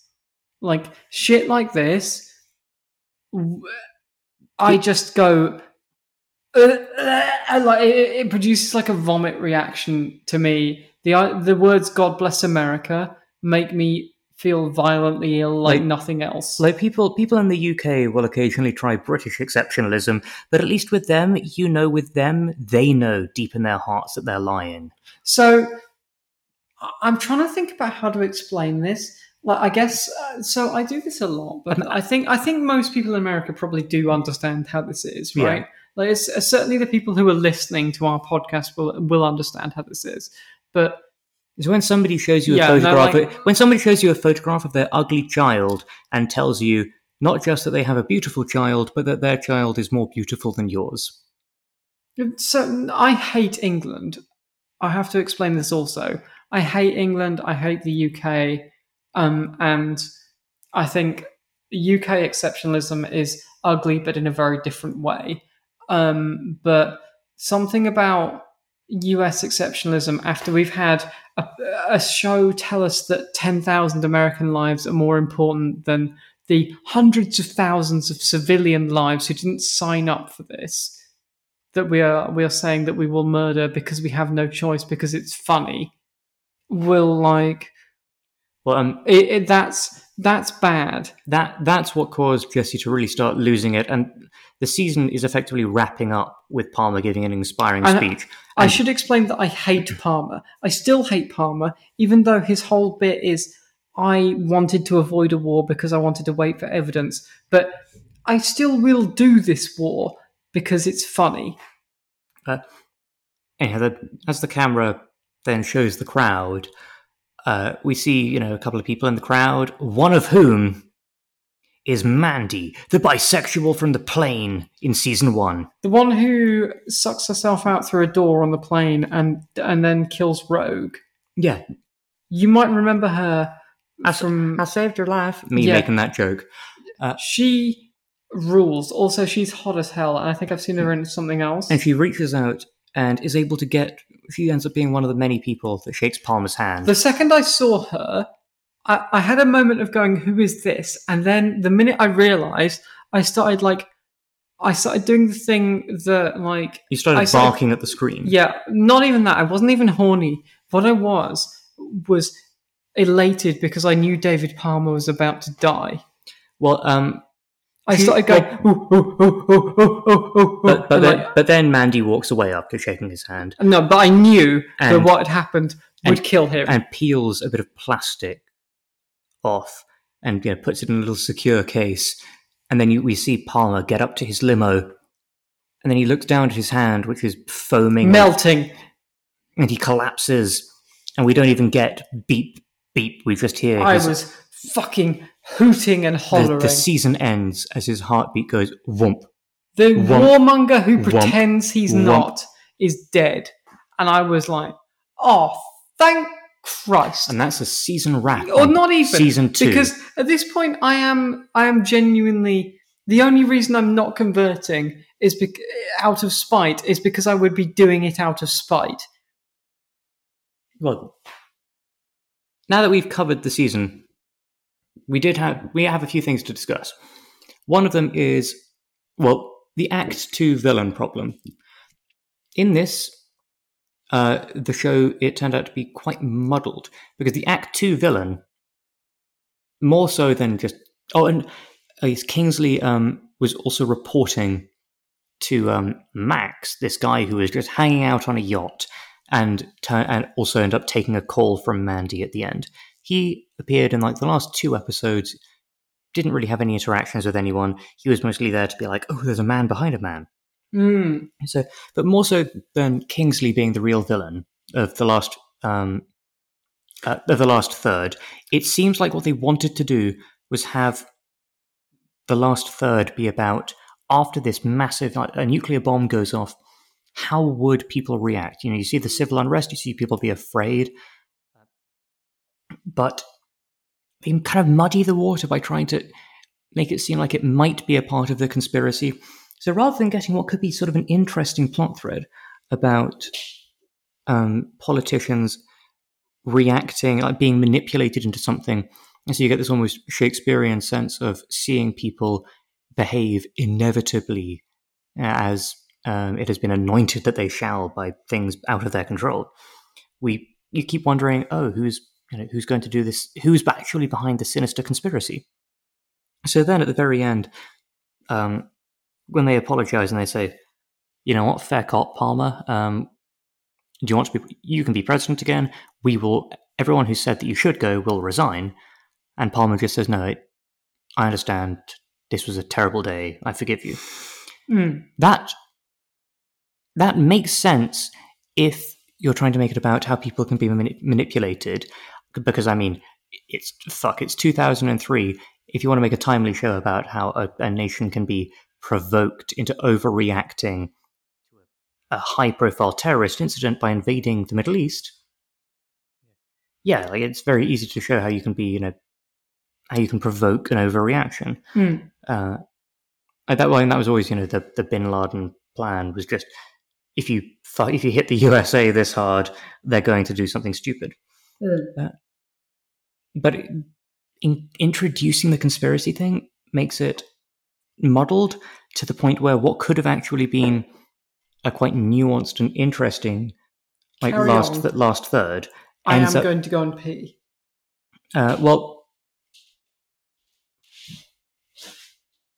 I'll talk from over here. If you can hear that, then I apologize. Well, hey guys, it's Sam here. Thanks for sticking around through the 100th minute of the Chaos episode. The show has eyes bigger than its stomach, so to speak. It wants to take on some quite interesting points, but it seems like it doesn't quite have the skill or the conviction in its own beliefs to really follow through. And that seems to be the main flaw of season 2. That it never quite fulfills some of the promises that it makes. For instance, even when it talks about the heavy torture and all that starts an interesting conversation that it then never replies to. It never finishes the thought, which it led us to having the that quite long discussion about what quite the show stands for and what it thinks it stands for. Similarly, this second act villain problem is really does encapsulate that main error. Now, I can't remember if season 3 similarly repeats that, but it'll be interesting to see how the show's strength in its own convictions and the confidence in their own storytelling ability either improves or continues to dog it. And Jesse's back. Hello, I'm back. Which means it's time for Who Had the Most Terrible, Horrible, No Good, Very Bad Day.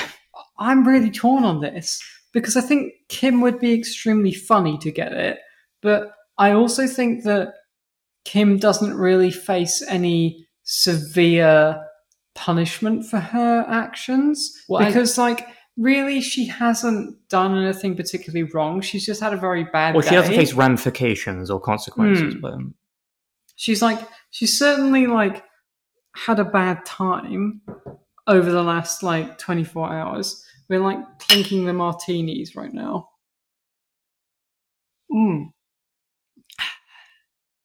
But I think the thing about Kim is she's certainly head along with Razor for me. Razor has had such a shit day. I think Kim, had it not been for Razor getting shot by his fiancée, that's just such a high impact. That's a really high impact bad day. You know what it's like when you think on in any other year. Saeed Ali being told that his kid is not actually dead, I think, removes him from the running.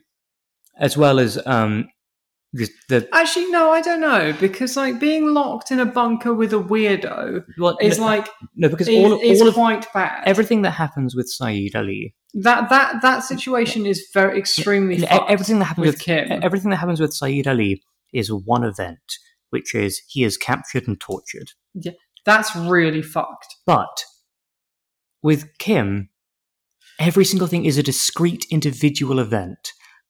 Razor's has enough stuff going on that are different but still discrete enough as events to qualify for the awful dominoes that I think are required for.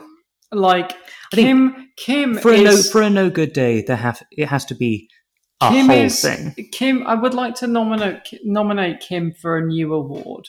Let's hear this. Kim's award is the Sideshow Bob Award of standing on a million rakes one after the other. I cannot state enough how that absolutely encapsulates her day. That is what is happening with Kim. She's standing on a rake and then standing on a progressively sillier rake, one after the other. So I strongly nominate and confirm there needs to Razor. There needs to be an element of sideshow bobbery for the terrible, horrible, no good, very bad day award.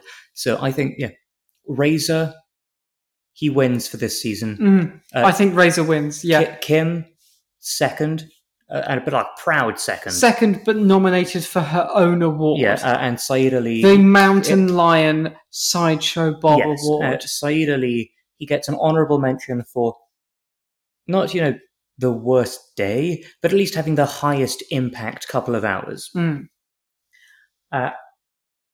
And, well, the Bad Dad Award. Gary ends up, I think, winning. Yeah, no, I think Gary wins. Yeah, Bob. Gary is a terrible father. Yeah, Bob's just kind of a wanker. Bob is a CIA dickhead. But Gary.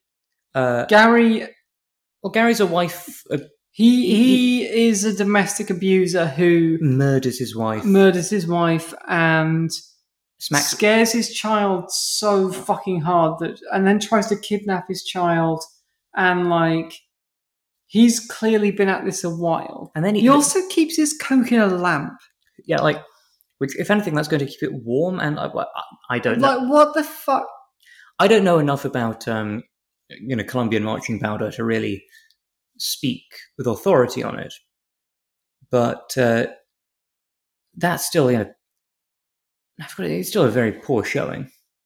Just, from a from like a gourmet perspective. Do we have? Oh, we have. I think one final segment. Which no, let's save it for episode 0 of season 3, which is I tell you 3 things about season 3, and we'll see which one you believe. I'll tell you like 1 truth and 2 lies. Yeah, I'm looking forward to that. I think it'll be very funny. Do we want to talk about... No, we won't talk about that because I'm sure it will come up at some point. We'll add it to the episodes. Well, no, I think if we do that at season 0, then we'll be able to get, it'll be freshest in all of our minds. And I'll have been able to come up with some...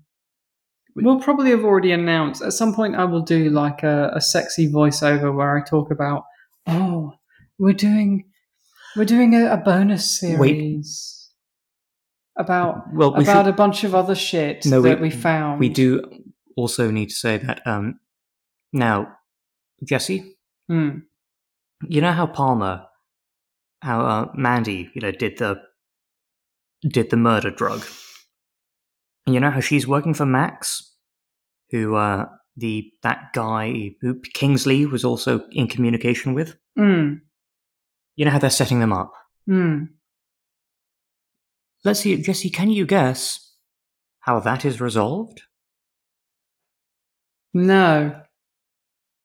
I would like you to attempt to work out, or to guess when that is resolved. Sorry, you're going to need to rephrase this question. So, Mandy, the bisexual lesbian. Mandy and Max brought in... Which rules, by the way, I'm fully in support of that. Mandy and Max being brought in as future threats. Right.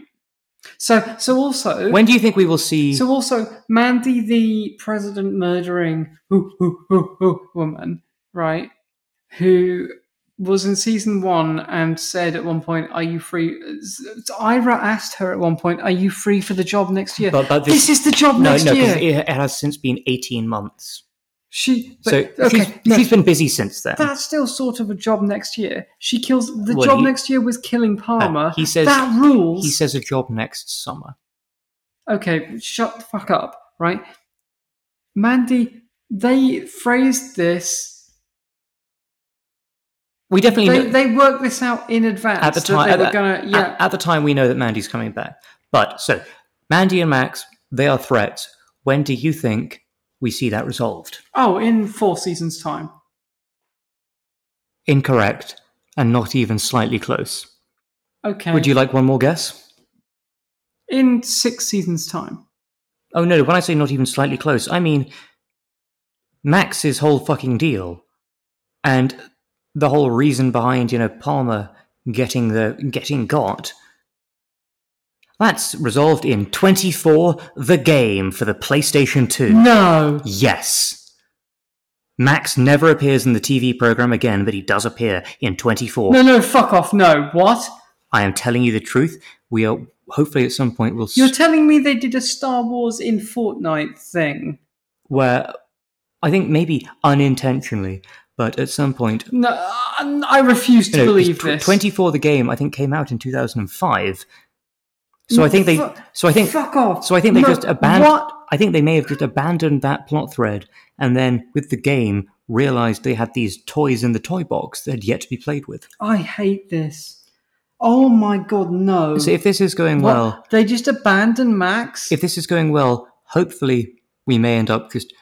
endurance streaming the entirety of 24 : The Game. We need to work out what we're doing with that, because there are 2 things. One is Designated Survivor, and one is 24 the video game that we could play with for extra content. I feel like we're going to have to endurance stream 24 the game, because having found that out, that drives me insane.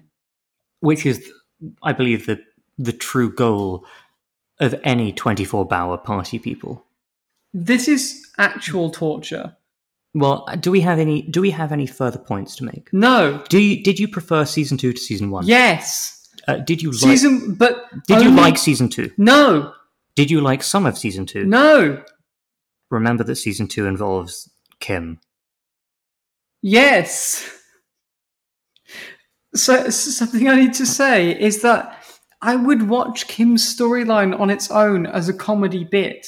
However, the rest of the storyline is so fucking shit and racist. But like, the thing about this is that they have invented acting and editing at this point. They've invented the camera moving, so it's possible to enjoy. The second episode of this block won the Creative Arts Emmy for Best Editing. We're bringing back the screaming with the blanket over the head segment, Sam, because I'm going to the other side of the room. I'm grabbing the same blanket that I grabbed 2 days ago. I'm going to the exact same spot. I am incredibly annoyed. Well, tune in next time for season 3 of 24 Bauer Party People.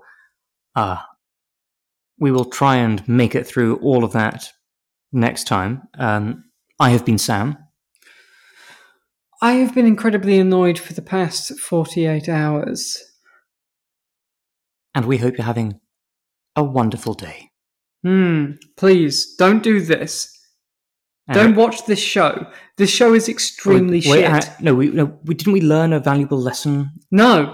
Last season we learned a valuable lesson that we then taught other people. And this Don't watch 24. Until next time, avoid mountain lions.